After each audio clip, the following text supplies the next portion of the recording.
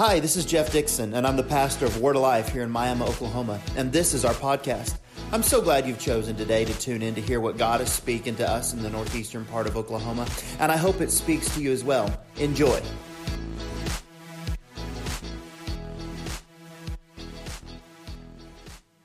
I have a overwhelming in this place sense of peace. An overwhelming. I want to talk today, and I believe the presence of God has set himself in this room today in an atmosphere to confirm the word. And I love when he does that, because today's topic in our series, Free or Free, is simply rest. Rest. One of the hardest things I think as Americans to do, because we've got to be in control. We have a hard time trusting each other, let alone trusting God. And when we truly discover what rest looks like, we will find a freedom to live like we've never experienced before. Because we won't worry, and we won't stress over the things we have no control over. But God will step in and in our trust just deal. And I like it when he does that. I like when he just deals with things. So I want to address that. I want to open today in Isaiah chapter 40. Isaiah chapter 40. This will be my opening text, but it will not be the text in which I expand on today. But I felt like it set the stage very clearly. And I want to do something a little bit different in the room today if we can. And I want to stand to honor God's word, and I want to read this together. So everybody, let's stand and honor God's word. It'll be on the screen so we can read the same words if you choose. Isaiah 40, 28, 29, 30, and 31. Just 4 short verses. And if you'll read this out loud with me. Have you not known, have you not heard, the Lord is everlasting. Sorry, if I'm going to stutter, you can't read with me. I get that. The Lord is the everlasting God, the creator of the ends of the earth. He does not faint or grow weary. There it is. His understanding is unsearchable. Next verse. He gives power to the faint, and to him who has no might, he increases strength. Even youth shall faint and be weary, and young men shall fall exhausted. 31. But they who wait for the Lord shall renew their strength. They shall mount up with wings like eagles. They shall run and not be weary. They shall walk and not faint. Let's remain standing as I pray. Father God, I ask in this room today that the words spoken wouldn't be of Jeff, but God, they would be straight from the throne room of God. They would be Holy Spirit infused, life-changing, driven, gospel-provoking, peace-restoring, and truth-giving words. In Jesus' name. And everybody says, you can be seated. That last verse there, but they that wait on the Lord shall renew their strength. They shall mount up. Listen to what happens when we wait. They shall mount up with wings like eagles. They shall run and not be weary. They shall walk and not faint. Before I even address any more, watch how this scripture opens up, and it talks about things like the youth growing weary. There's so much in here about young men falling exhausted. The picture we have is without the Lord, our endurance does not last. He gives us endurance. He gives us the ability, but that endurance comes from this, waiting. Now that doesn't mean, like, when's it going to be here waiting? It means trusting. It means hoping. It means having faith in his ability to deliver. One thing I've noticed recently is restlessness. Restless people. These are the people that struggle with trying to find security. They're the ones that struggle with trying to find their place and their home. Oftentimes when we're restless, it translates to unhappiness. We look at it this way: we're not happy at work, marriage, with our kids. Maybe our house isn't good enough, our car isn't fast enough, or doesn't smell good enough, or doesn't have the nicest leather, or whatever. It's we're not happy in our community. Oftentimes it even translates, I'm not happy in my church. But honestly, what happens when I begin to see people struggling with their happiness, I begin to see people that are struggling in rest. They're restless. I've got to be doing, I've got to be going, and they can't just hang back and allow God. And then when things don't begin to perform around them because they're driven by a performance place in their relationship with God instead of in a peace relationship with God, they find themselves growing restless, and therefore they think they're unhappy. And really, it's not unhappiness that we're dealing with, it's our inability to be content in the moment. It's our inability to find rest. Paul addresses it in the book of Philippians, chapter 4, verses 11 through 13. He says, not that I'm speaking of being in need, for I have learned in whatever situation I'm in, look at those words, to be content. Why don't you say that I'm content? Maybe you just spoke something into your life today that you needed. Maybe I could close right now and address the fact that contentment is what breeds our security in the things of God. And then Paul goes on to say in verse 12, I know how to be brought low, and I know how to abound.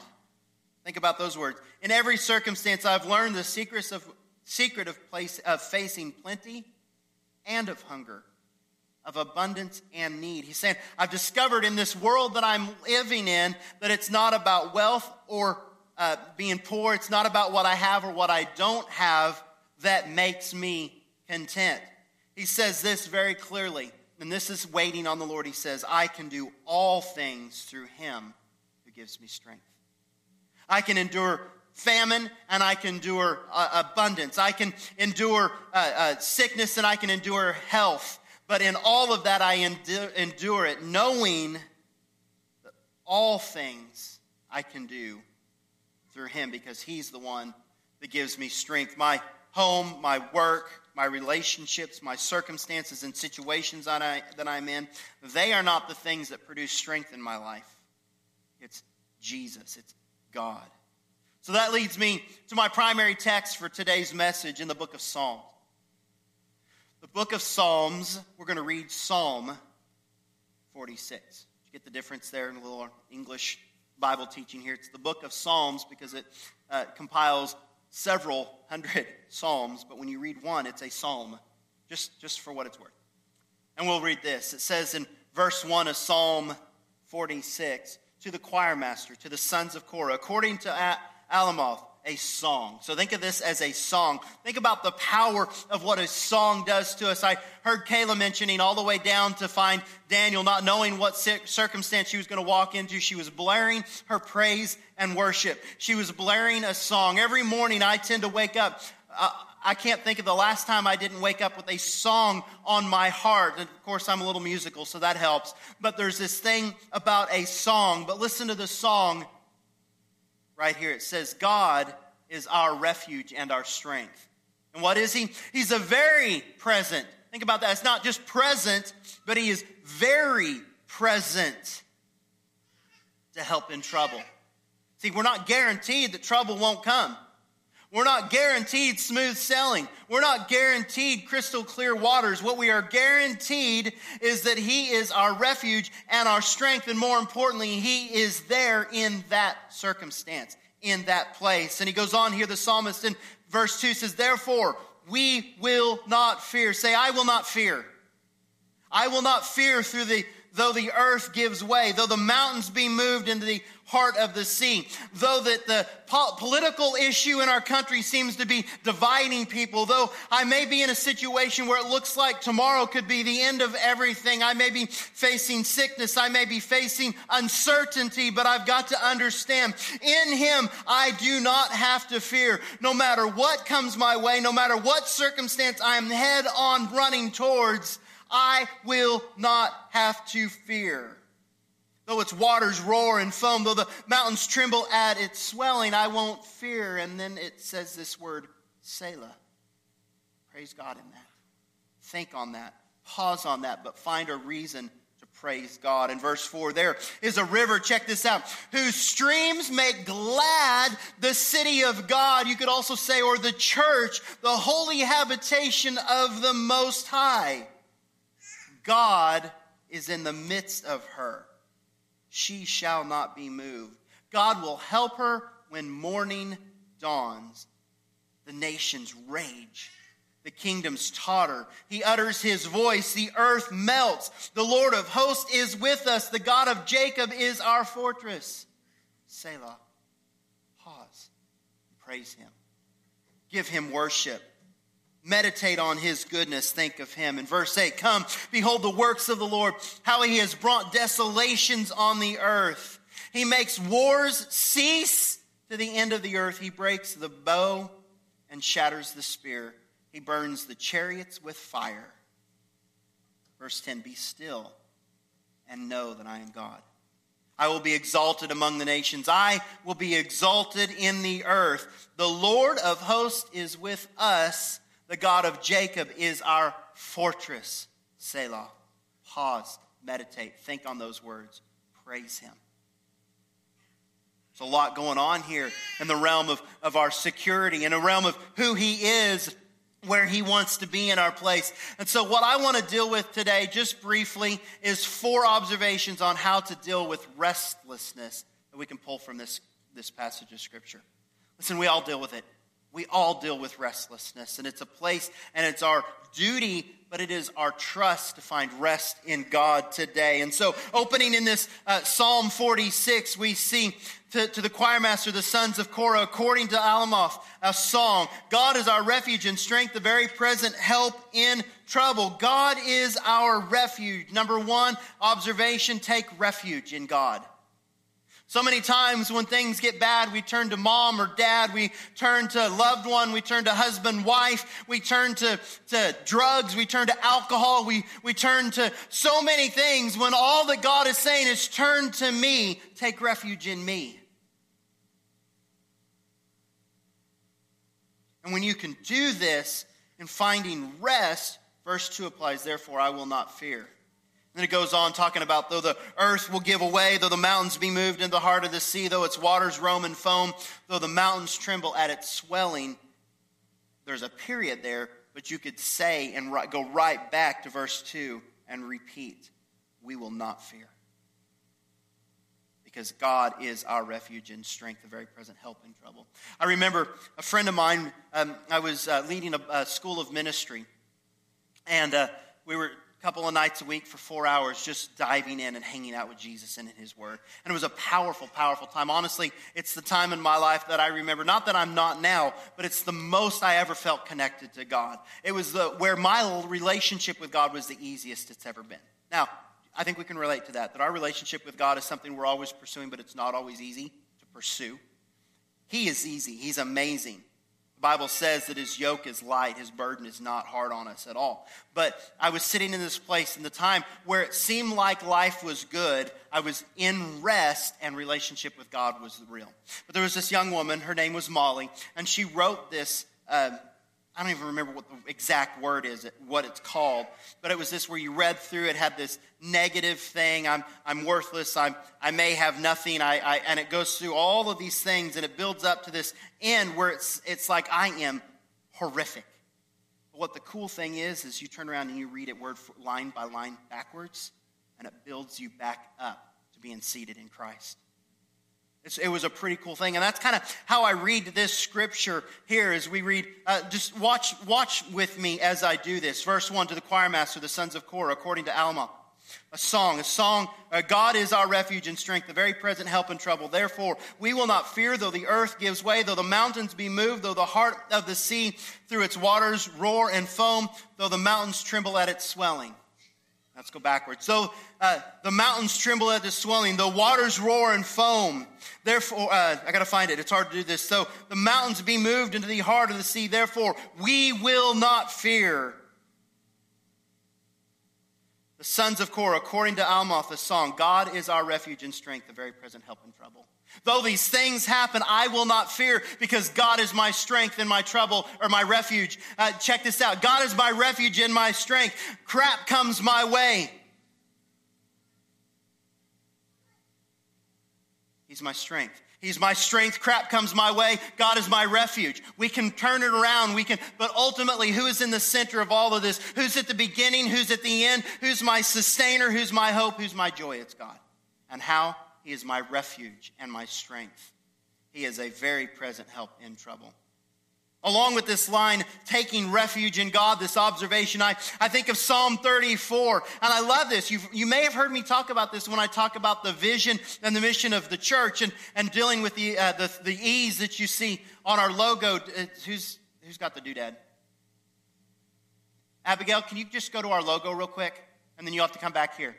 So we've got our logo, engage, encounter, equip, and that word encounter comes directly from this next passage of Scripture. Okay, you can go back into the message, and it's Psalm 34:8. Oh, taste and see. Does that not sound like encounter?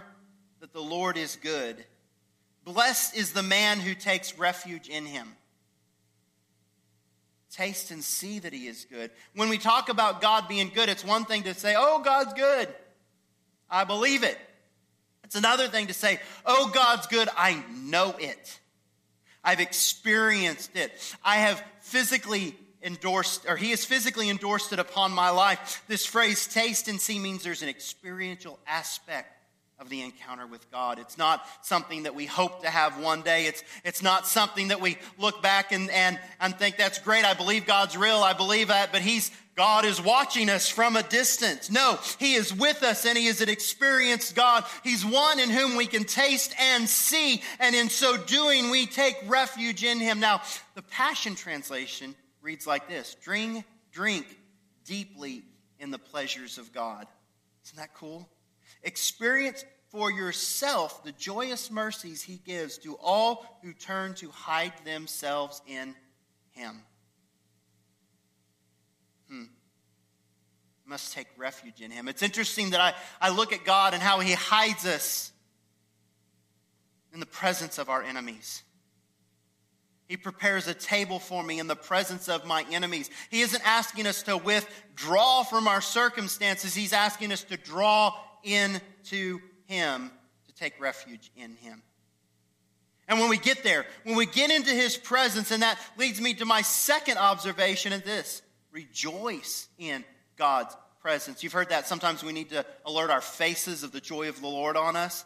We do that. We come to church, or we say, oh, I love Jesus. He's so good. Now, I understand sometimes when we get into the presence of God, peace hits us. And it affects us just with a somberness. Not because we're sad or we're depressed or we're bored. It's because we found this peace that's just amazing. But we need to learn to rejoice when his presence hits us, not slouch when his presence hits us. Does that make sense? So I'm a big fan that when the presence of God hits a room and we have that moment where we're like, and your face isn't expressing that, we need to remind ourselves to take joy in his presence and open up our expressionless face to become expressioned. Check this out. There's a river. This is verse 4 in Psalm 46. There is a river whose streams make glad the city of God. Think about that. There is an experience coming out of the very presence of God that makes the church, his people, glad. Why? It's a holy habitation for the Most High. Verse 5 says, God is in the midst of her. She shall not be moved. We are unwavering when we rejoice in his presence. We aren't moved when we rejoice in his presence, because God will help us when the morning dawns. Goes on, the nations rage, kingdoms totter, he utters his voice, and the earth melts. There's wars around us, there's turmoil, there's turbulence, there's all kinds of discrepancies against what we think should be happening all the way around us. But we know that God is in the midst of that person who is made glad by the rivers and the streams that come from the habitation of the most holy God, his most high place. Verse 7 says, the Lord of hosts is with us. The God of Jacob is our fortress. The Lord of hosts is with us. The God of Jacob is our fortress. And then as we read earlier in Philippians 4, verses 11 through 13, we're going to back up just a few verses to Philippians 4, verses 4 through 7. I don't think I have it on the screen at the moment, but it says this: rejoice in the Lord always. And it's so important that the psalmist said that he repeats himself. He says, again I will say, rejoice. Rejoice in the Lord always. Wait a minute. Remind yourselves. I'm going to say it again. Rejoice. Rejoice in the Lord. You got to be reminded sometimes. It's one thing to sit there, but then we probably ought to be calling each other this week and say, are you rejoicing? Again, I asked, are you rejoicing? Are you rejoicing in the Lord? Are you rejoicing in His presence? Wait a minute. Let me ask again. Are you? It's kind of like saying, hey, how you doing today? I'm good. Are you? Think about that. Are you? Are you really? Why don't we experience that so that when God enters this room and He says, rejoice in me, there is no repeating because we've got it. We should be people of resounding rejoicing, of exuberant praise, of overly expressive emotional content written on our face that says, I am sitting in the joy of the Lord, which we talked about. And He says, let your reasonableness be known to everyone. The Lord is at hand. And do not be anxious about anything, but in everything by prayer and supplication with thanksgiving, let your requests be made known to God. He's not saying that there are things that are around us that could cause anxiety.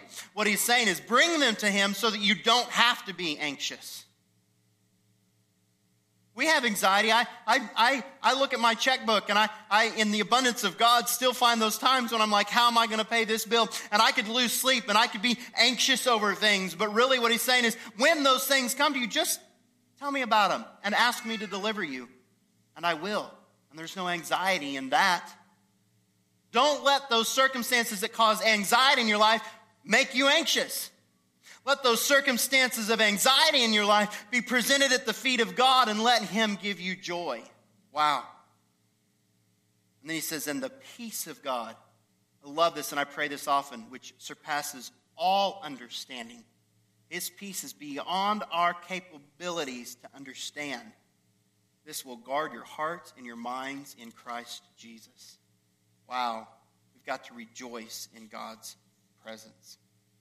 Observation number 3, realize that God is at work on your behalf. How liberating is that right there? God is at work on your behalf. Even in our screw-ups, God is still working on your behalf. If He didn't work in our screw-ups, He would have never sent His Son, Jesus, to save us from the ultimate screw-up. But you don't understand. I caused this circumstance. I'm the one that got stupid debt and racked up all that credit card debt that is now causing me to have payments that I can't even seem to make. I'm the one that wound up in a drug addiction. I'm the one that went through this. Why on earth would God deliver me? Because He loves you. And that's all that matters. Because He loves you. So we look at this in verse 8, and it says, come, behold the works of the Lord, how He has brought desolation on the earth. Now, that seems like He's brought destruction, but He also, he wipes things out, but He makes things alive. There's this implication there, even though the words don't continue on, because when you see this in verse 9, He makes wars cease. He breaks the bow and He shatters the spear. He burns the chariots with fire. Realize God is at work on your behalf to set you free from your past, from your stupid mistakes. He will deliver you from those things, but ultimately what He's trying to do is bring peace. Bring peace.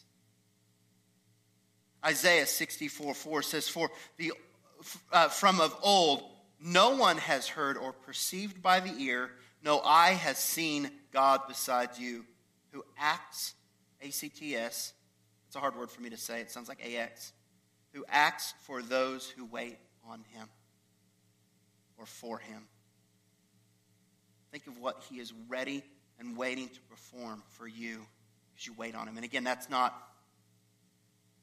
where are you? Hello, God. I'm waiting. Did you get out of the shower? We're going to be late to church, Bo. No. Waiting like resting in what He does. Does that make sense? Resting in what he does. And that leads me to my fourth observation. In rest, we rest in revelation. Revelation is just this aha moment.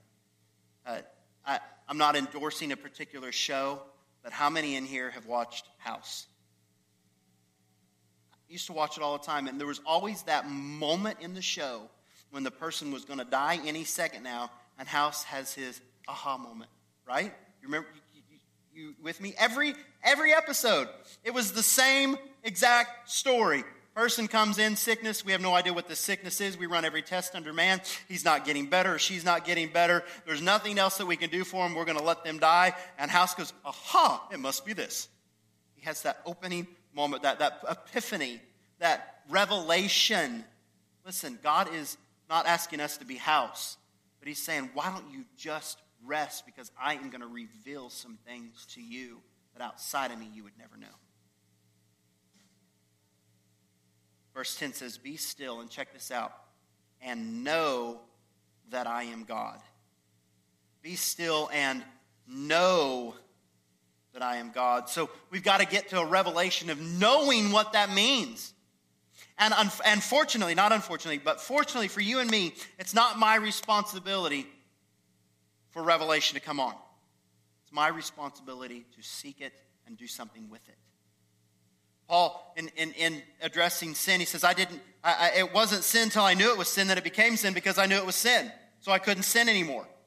That's a Jeff Dixon paraphrase. But that's the idea of revelation in the area of what sin is and what isn't. But he also is living a life in revelation, writing 2/3 of the New Testament. Imagine the revelation that came upon him for things, the realization that God is an armor for us, and we put on Jesus, advancing the kingdom of God forward. And Jesus said, Paul says things about running a race, and there's revelation in that. And he talks about so many things about revelation. You see, God wants to do the same for you and reveal things about you, but more importantly, about him in you. And then to know God, we've got to go back to one of the most powerful, most quoted and known scriptures in all of the New Testament. That's John 3:16. And it says this, for God so loved the world that he gave his only son. Whoever believes in him should not perish but have eternal life.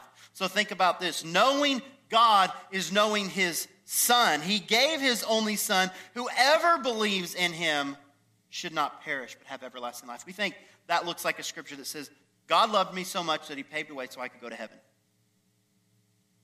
No. Yes. But let's not stop at the surface of what that scripture says. God loved me so much that he paved a way where I can sit in revelation, peace, and rest because of who he is. When we understand what he's done for me, when we understand what he's done for us to set us free from things, then we sit in a place of rest, but more importantly, we aren't going to have to perish from that stuff, but we move into a place of eternal life. And then you read a little while later in John 17, so we've got this establishment of Jesus giving us everlasting life, pointing us, we think, to heaven. But check this out, what John writes about Jesus. He says, when Jesus had spoken these words, he lifted up his eyes and said, Father, the hour is coming. Glorify your Son, that the Son may glorify you. Since you have given him authority over all flesh to give eternal life to all whom you have given him, and this is eternal life. You ready? So we've just heard Jesus has come to give us eternal life. We wouldn't perish and have what? Eternal life. And then a little bit later, the same author recounts this. He says, and this is eternal life. And so we're like, yes, tell me, would you already? This is eternal life. That you may know, that they know you, the only true God, and Jesus Christ, whom you have sent. What is eternal life? It's not heaven. That's a byproduct. Eternal life is to know him. And that word know is like an intimate knowing. It's like a husband and wife knowing each other like they should know anyone else. It's this into the depths of understanding of who God is personally for you. How powerful is that? That you may know the only true God. You may know the only true God and Jesus Christ whom you have sent. So in recapping, if you'll put the slide up that just has the 4 points, Abigail. The slide that has the 4 points, Abigail. Recapping, look at this. Take refuge in God. This is where I find rest. To rejoice in his presence, there's rest. Realize God is at work on my behalf, that's rest. And then rest ultimately sits in revelation. I like it how God gave me our words for the descriptors for all of this. It worked out for the action within this. Except for refuge. Take was the action word, but there's our words up there. Listen, ultimately God wants us at peace. We ought to be the most peaceful, loving, kind people. And ultimately, he doesn't want us restless. Restless causes us to make bad decisions. Restless causes us to get into debt that we shouldn't get into. Restlessness causes us to do things with people in ways that we shouldn't do. Restlessness is the opposite of trusting God. And he's wanting every one of us in this room today to no longer be restless. We'll make better decisions. We'll do things more for God. We will step into our destiny and our calling, but ultimately we will find freedom in rest. And I wanted to talk so much in rest out of Hebrews chapter 4 and chapter 5 that talks about rest, but it's a completely different rest. That has to do with going to heaven someday. But you know, that's the thing. In restlessness, I don't make those mistakes that cause the course to veer off course. I'll get the words in the right order. Restlessness veers the ship. Rest keeps it laser focused on the end game. And the end game is Jesus. And it's not someday, it's today. It's not somehow he's made a way. It's not emptiness, it's openness. It's freedom. Well, I sure hope you've enjoyed today's podcast. If it has blessed you, please click the subscribe, leave some feedback. Should you want to contribute towards this ministry and all that we're doing in northeastern Oklahoma, feel free to go to our website, WLMiami.com. That's WLMIAMI.com. Click on the Give tab, and it'll walk you through some steps right there. God bless you, and until next time.